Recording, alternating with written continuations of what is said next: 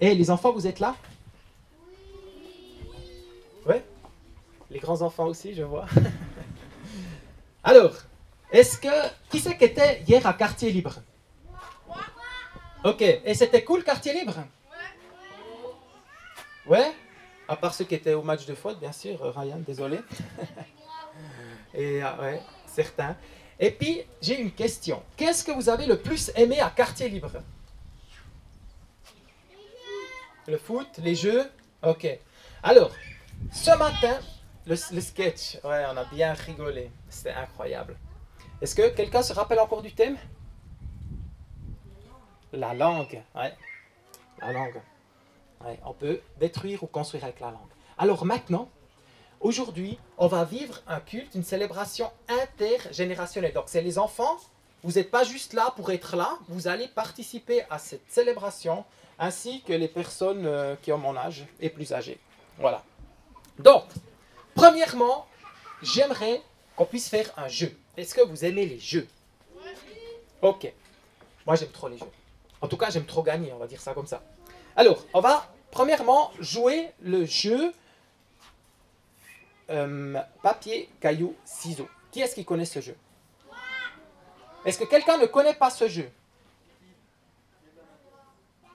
Tout le monde. Alors, je vous propose de vous mettre à deux. Si quelqu'un est seul, il peut venir vers moi, aucun souci. Donc, vous allez jusqu'à 3 points, ok? Jusqu'à 3 points, vous jouez. Quand vous avez fini, vous me faites... Enfin non, vous vous taisez quand vous avez fini, comme ça je vois, quand il n'y a plus de bruit, là c'est fini, et on continue. Alors vous avez quelques minutes, donc allez-y jouer à papier, caillou, ciseaux. C'est parti. Trouvez-vous un binôme. Ouais, c'est cool. Ok, bravo. Maintenant, j'aimerais faire un deuxième jeu, si vous êtes d'accord, où vous allez tous ensemble jouer. Je vais vous dire un nom. Écoutez bien les enfants, hein, c'est pour vous aussi. Je vais vous dire un nom et vous allez me dire ce qui vous passe par la tête quand je vous dis ce nom. Ok? Donc, pas besoin de réfléchir longtemps. Ce qui vous passe par la tête, vous le dites. Ok? Ça joue? Alors, le premier nom, c'est Roger Federer. Tennis. Ah, c'est cool. Parfait. Tip top. On continue, vous êtes prêts? Steve Jobs. Argent. Apple, c'est un petit peu moins précis, mais Apple, argent, ouais, chouette. Prochain, Lionel Messi. Foot, argent, ouais, enfin, dès que tu restes accroché à argent. Yes, cool. Si je vous dis Hillsong. Musique. Australie, louange, musique, ouais, bien, bien. Si je vous dis Alain Berset. Bon, continuons. Didier Cuche. Ski, superbe. Ovo Martin. Cool. Si je vous dis Love Your Neighbor. Tobias Geiser. Magique. Non, quoi d'autre que Tobias Geiser? J'ai pas entendu. Abby? David Tony. Ouais. Mission, aider aux autres. Et si je vous dis Jésus? Amour, sauveur. La croix. Waouh, là ça va dans tous les sens avec Jésus. Tellement bon. Alors, les amis, le lien que vous avez fait avec ces personnes à des places qui étaient très très précis, à d'autres places moins. Mais ce n'est pas un hasard. Le lien que vous avez fait avec ces personnes, en fait, c'est parce qu'il y a deux choses qui se sont passées. Premièrement, la personne, elle a été appelée, clairement. Et la deuxième, c'est que ces gens, c'est que les gens, ils ont donné toute leur vie dans ce qu'ils ont fait. Mais vraiment toute leur vie. Que ce soit un groupe de personnes ou la personne seule. Enfin ça, ils n'étaient jamais seuls, ces personnes. Il y a toujours eu des personnes avec eux. Je pense clairement que ces personnes, premièrement, elles ont été appelées dès la création du monde. Ok? Est-ce que vous savez à quoi vous êtes appelés? C'est une grande question.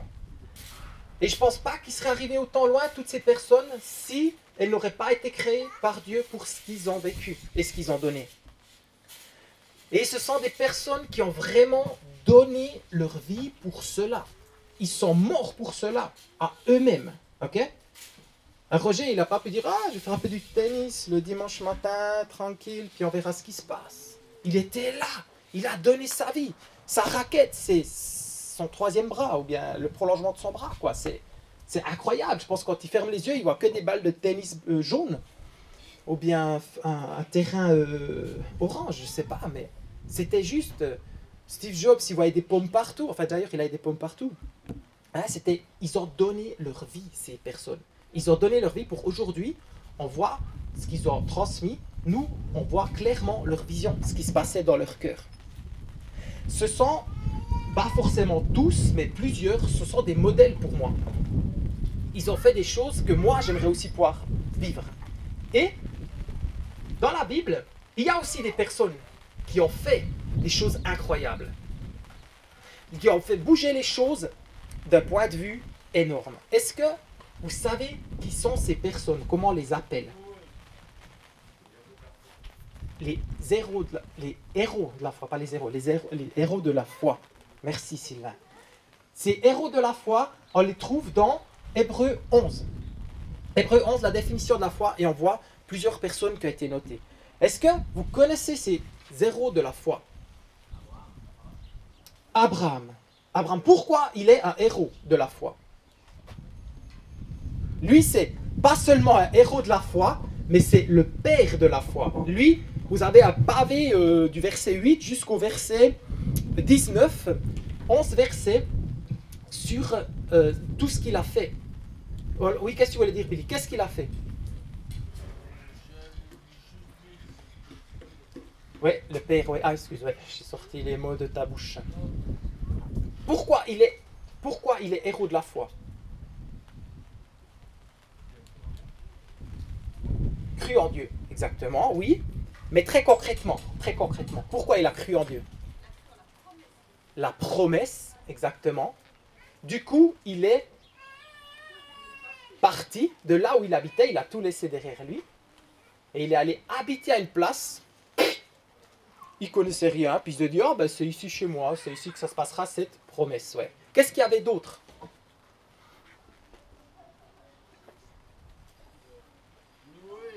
Non, mais Abraham, qu'est-ce qu'il a fait d'autre? Vous savez encore? Un truc incroyable qu'il a fait. Bien plutôt qu'il a vécu. Waouh, il a sacrifié son fils, carrément. Alors il n'a pas pour finir tué, mais il l'a vraiment offert à Dieu. Il y a plein d'autres choses, je vous laisserai encore lire, mais c'était un héros de la foi. Qui d'autre était un héros de la foi? Encore un ou deux. Noé, pourquoi?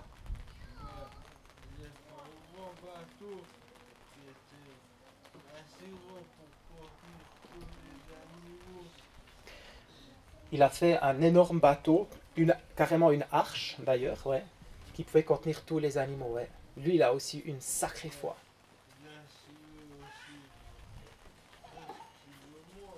Pardon?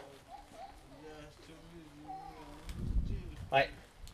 Il a sauvé parce qu'il a obéi, mais parce qu'il a eu la foi, il a construit. Exactement. Merci. Encore un troisième. Vous connaissez encore quelqu'un là?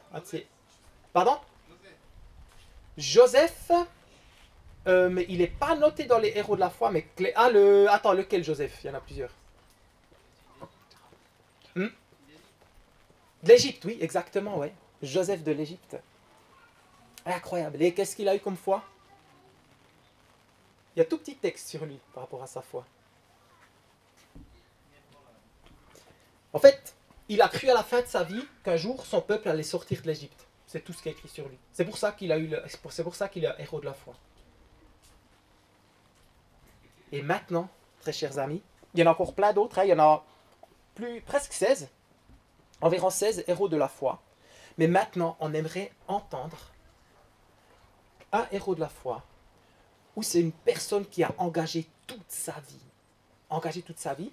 Et ça va être une histoire. Alors, les enfants, ouvrez grand vos oreilles, déposez vos stylos, et nous avons Jess qui va venir nous raconter l'histoire.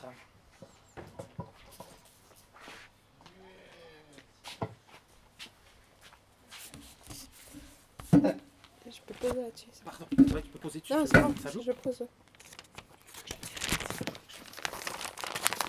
Ah bah les images, tu veux voir les images? Oui, non, ça c'est le Jéricho. Tu peux la mettre, la première. Alors on va aller dans une ville qui s'appelle Jéricho. C'est une ville qui est fortifiée. C'est une grande ville, enfin une petite ville.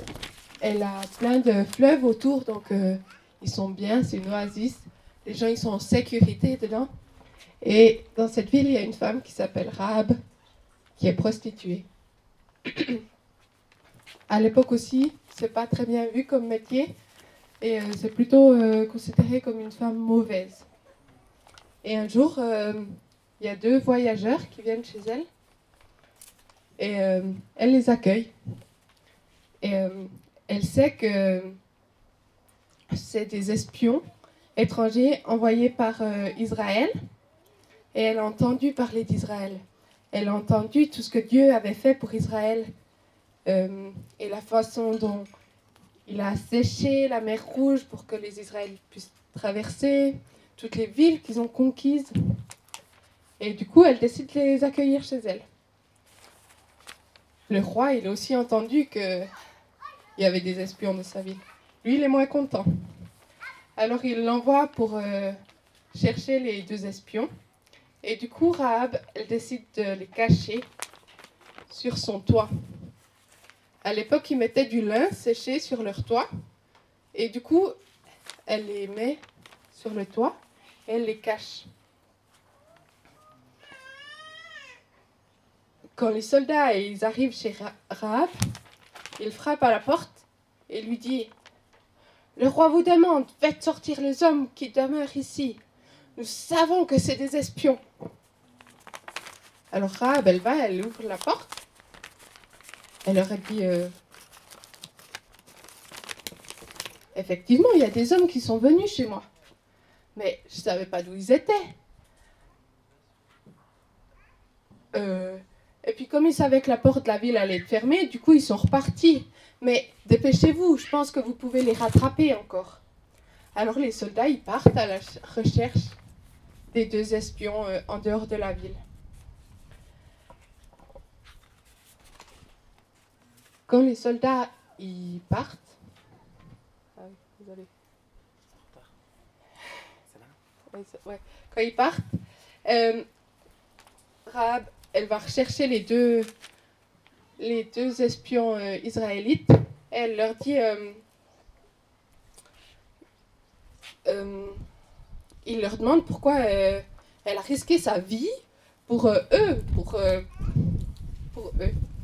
Et puis elle leur répond qu'elle sait ce que le Seigneur a promis, cette terre pour Israël, et que les gens de son peuple, ils ont peur d'Israël. Et du coup, elle leur demande de sauver sa vie et celle de sa famille. Et du coup, les 2 espions, ils disent « D'accord, mais alors tu vas mettre un petit cordon rouge à ta fenêtre, et puis seront sauvés quand viendra uniquement les gens qui seront dans ta maison. » Et elle leur dit, vous pouvez descendre par là. Elle avait une maison au bord de la forteresse, donc elle lance des cordes par-dessus la muraille, et ils sortent par là. Elle leur dit encore, allez vous cacher dans les montagnes 3 jours, et quand les soldats reviendront, vous pourrez repartir, ça sera bon. Et du coup, quand Israël attaque Jéricho, eh bien, Rahab avait tout de suite... Il n'y a plus d'image, désolé. Je me suis tiré. Ouais. Quand ils attaquent Jéricho, Rahab avait mis la ficelle rouge à sa fenêtre, et elle et tous les membres de sa famille qui sont dans sa maison sont sains et saufs. Voilà. Ouais, merci beaucoup, Jessica, pour cette magnifique histoire de la seule héroïne femme. C'est cool, mesdames, non? Ça fait plaisir, c'est pas que des mecs. C'est très important. Je pense que, voilà, on est tous des héros de la foi. On peut tous être, des héros de la foi, hommes ou femmes, et enfants aussi. Ok? Cette femme, en plus, Hein, elle l'a bien souligné, Jessica, son métier était vraiment pas hyper cool. Vous imaginez, une femme dans les héros de la foi, et elle était prostituée. C'est un truc de dingue. Enfin, moi, j'ai toujours un peu de la peine à réaliser ça, mais je me dis, si Dieu a pu utiliser cette femme en tant que héros de la foi, il peut m'utiliser moi, sûrement aussi. Et surtout, le pire dans tout ça, c'est qu'elle a menti à tout son peuple. Vous imaginez, des fois on se dit, ouais, il faut être juste là, il ne faut pas faire ci, mais elle a menti à tout son peuple, elle a trahi son peuple. Elle était hyper normale, elle a dit, non, non, ils sont partis. En fait, elle les a eu sur le toit, vous imaginez le délire, quoi. Enfin, c'est assez incroyable. Cette femme, à cause de sa foi, elle a risqué sa vie. Ok? Elle a risqué sa vie. C'était pas juste, moi j'ai la foi, tranquille, je vais un peu à l'église, je prie pour les malades pour qu'ils soient guéris, je donne ma dîme et puis cool. La foi, de tous ces héros de la foi, ça leur a tout coûté. Imaginez-vous le malade Noé qui a dû construire son arche, mais il est complètement déjanté, le gars. C'est comme si moi je commencerais à construire ici dans le champ de mon frère un truc, on ne sait même pas ce que c'est, loin de tout cela, de tous les grands cours d'eau. La foi est un engagement à vie. La foi est quelque chose qui engage toute ta vie, et pas juste une partie, pas juste un petit peu le dimanche, ou bien peut-être par rapport à un guili-guili ou une lecture de Bible que tu veux faire. En fait, elle a simplement cru pour faire ça. Pourquoi elle a pris autant de risques? Jess l'a aussi très très bien souligné. La réponse, elle est dans le verset 9, Hébreux 11.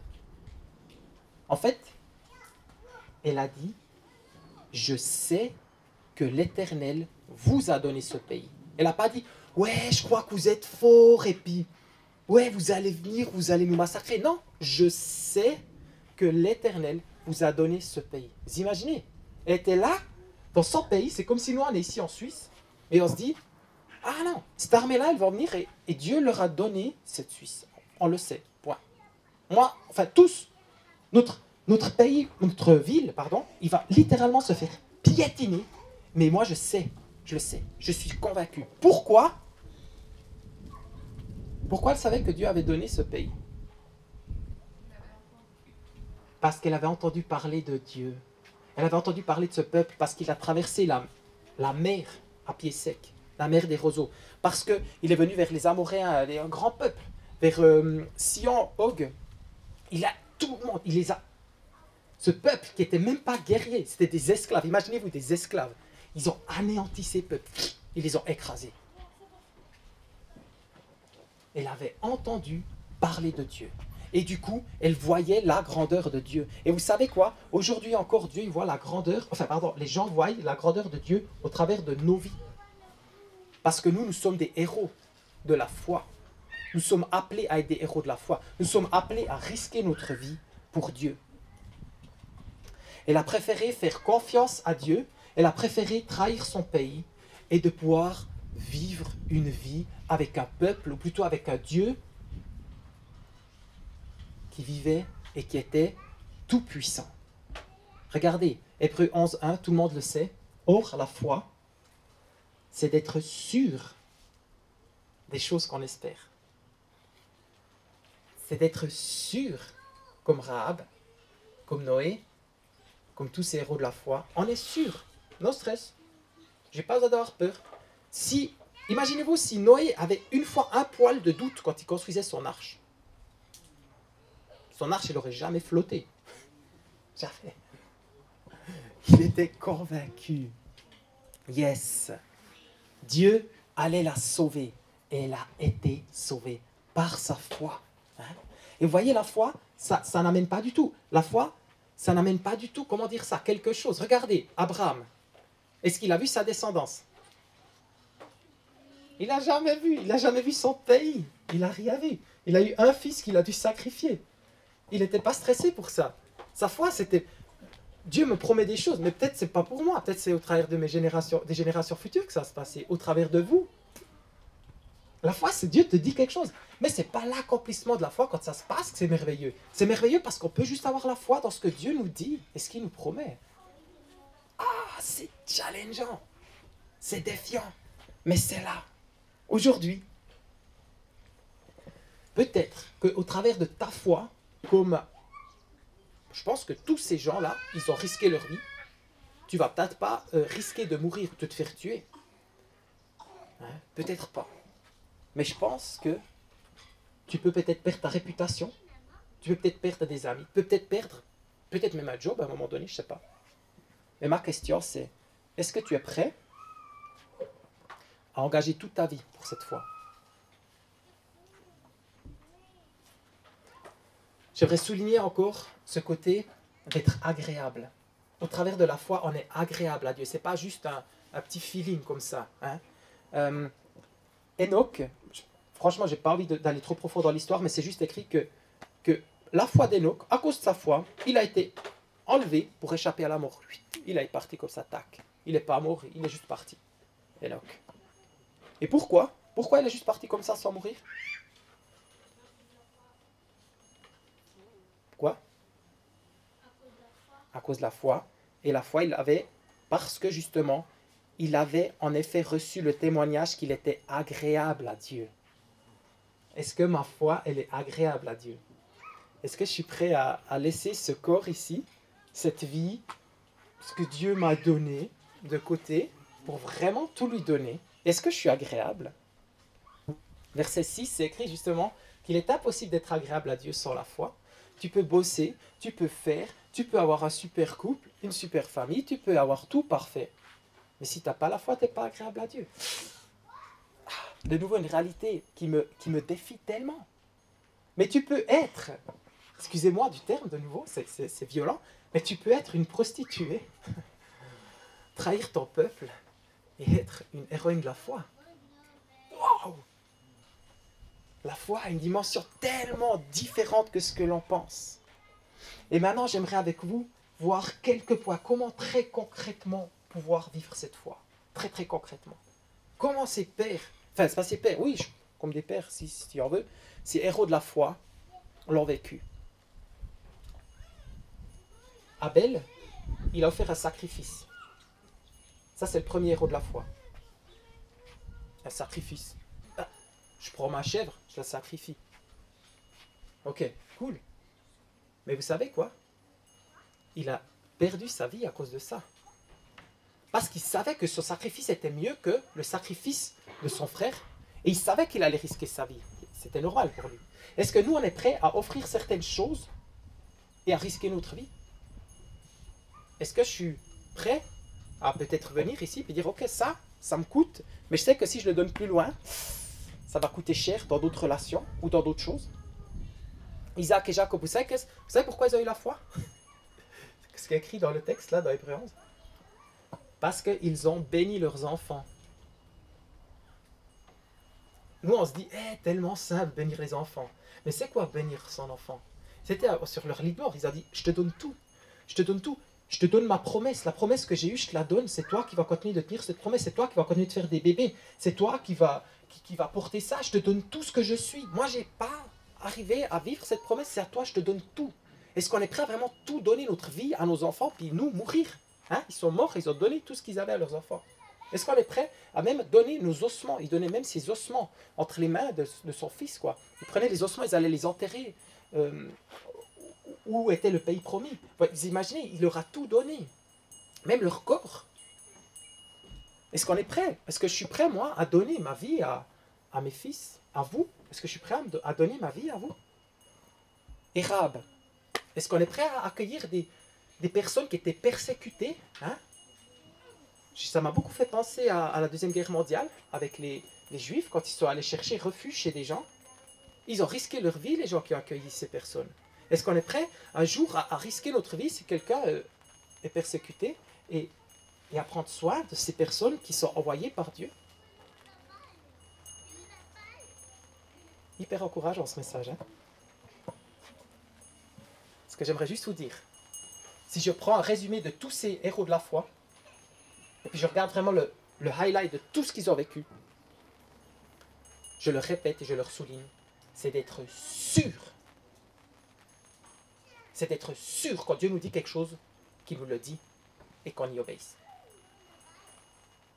Qu'on y fasse confiance. Fais-le simplement. Essaye d'y obéir simplement. Non, pas essayer. Fais-le, obéis. Crois-le. Dis-lui, oui, je te fais confiance, Père. Par exemple, s'il te demande, donne 500 francs à ton voisin, tu vois qu'il a besoin d'argent, ou bien donne ta voiture à telle personne. C'est un tel combat. Fais-le. T'as quoi à perdre? Une voiture, ou bien 500 balles, tu t'en fous. Tu perds pas ta vie. Si Dieu te demande d'inviter ton, si j'ose dire, un petit peu provoquer, ton ennemi, hein, des fois je ressentais en moi, vas-y, invite telle personne que lui m'a dégueulé à plein de places, et Dieu me dit ça, ah je le fais. C'est égal, et puis, si Dieu me demande, si Dieu me donne cette paix de le faire, je le fais, point. Et vous imaginez même pas ce qu'il en sort, c'est que Dieu, il va continuer de bénir quelqu'un. Comment je vais bénir mon voisin? Comment je vais vous bénir? Comment je peux vous donner ma vie? Quand Dieu me demande de faire quelque chose pour vous, vous envoyez un WhatsApp le matin tôt, quand je suis au lit, quand je prie, je pense à vous, je vous envoie un WhatsApp. Hé les amis, voilà ce que je reçois pour vous. Alors c'est nul un WhatsApp, je suis d'accord. Peut-être vous aimeriez autre chose, mais eh bien, je veux passer chez vous. J'ai envie d'être là pour vous. On veut être là les uns pour les autres. Et quand tu fais ça, quand tu t'obéis simplement à Dieu, il y a un verset très bien, très beau qui se met en pratique, c'est Colossiens 3, 23. Tout ce que vous faites, faites-le de tout votre cœur, comme pour le Seigneur et non pour les hommes. La foi, c'est donner sa vie. Ne plus faire ce que je veux. Le faire pour Dieu. Agréable à Dieu par la foi en engageant toute ta vie. Tu as envie d'engager ta vie? Complètement?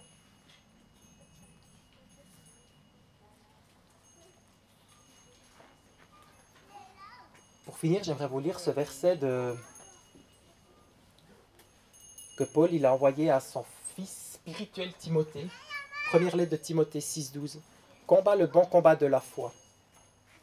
Je me suis toujours dit, c'est facile le combat de la foi, c'est tu crois. Non, combat ce bon combat, c'était tu donnes ta vie. Et saisis-toi de la vie éternelle. C'est à elle que tu as été appelé. On a été appelé à cette vie éternelle. Tous. Yes. Alors, est-ce que tu aimerais continuer ou tu aimerais commencer à être agréable à Dieu par la foi en engageant toute ta vie? Ça, c'est ma question que je vous pose et que je vous laisse.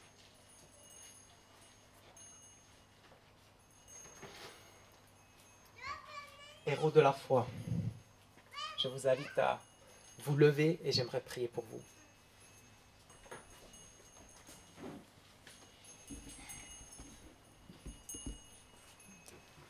J'aimerais maintenant, dans ton cœur, que tu puisses simplement dire, ok, voilà ce que j'ai besoin, voilà à quoi je m'engage. Voilà peut-être mon prochain pas pour être agréable, non pas parce que je fais quelque chose, mais parce que je suis sûr que tu m'as parlé, Dieu. Et c'est pour ça que j'ai la foi. C'est pas parce que je fais quelque chose, mais c'est parce que je suis sûr et je suis prêt de donner toute ma vie et d'engager toute ma vie. Dis-lui simplement ce qui est sur ton cœur.